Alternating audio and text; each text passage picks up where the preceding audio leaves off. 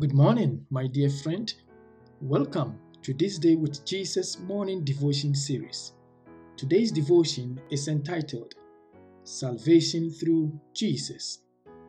It is unquestionably biblical that salvation is centered on Christ alone. He alone has become the Savior of humanity. If there is no sinner, there is absolutely no need for a Savior. The plan of salvation was made because humanity disobeyed God's commandment. In consequence, we became sinners and needed a Savior. The Godhead made a plan, and His name was Jesus. His saving grace was our only hope, and it wants to transform us. The Bible makes it clear in 1 John chapter 3, verse 6. No one who lives in Him keeps on sinning. No one who continues to sin has either seen Him or known Him. Earlier, in verse 4, John has already defined sin as everyone who sins breaks the law. In fact, sin is lawlessness.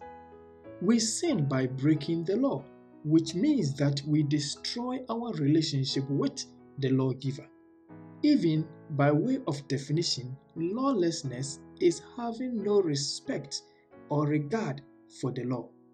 If we believe that Jesus has saved us from sin, we must believe also that in Him is the power to obey God's commandments, since in Him is no sin. This obedience is not based on legalism, but is wrought by the grace that produces love in us. As we open the Word, God's Spirit convicts us of sin and reveals to us its awful consequences. As a reminder, God's law drives us to focus on Christ. It drives us to yearn for a Savior. Hence, we thank God that He wrote the law on the tablets of our hearts and minds. Let us pray. Father in heaven, please help us to focus on Jesus alone for our salvation. In Jesus' name we pray. Amen. Jesus, Jesus, how I trust Him, how I proved Him more and more.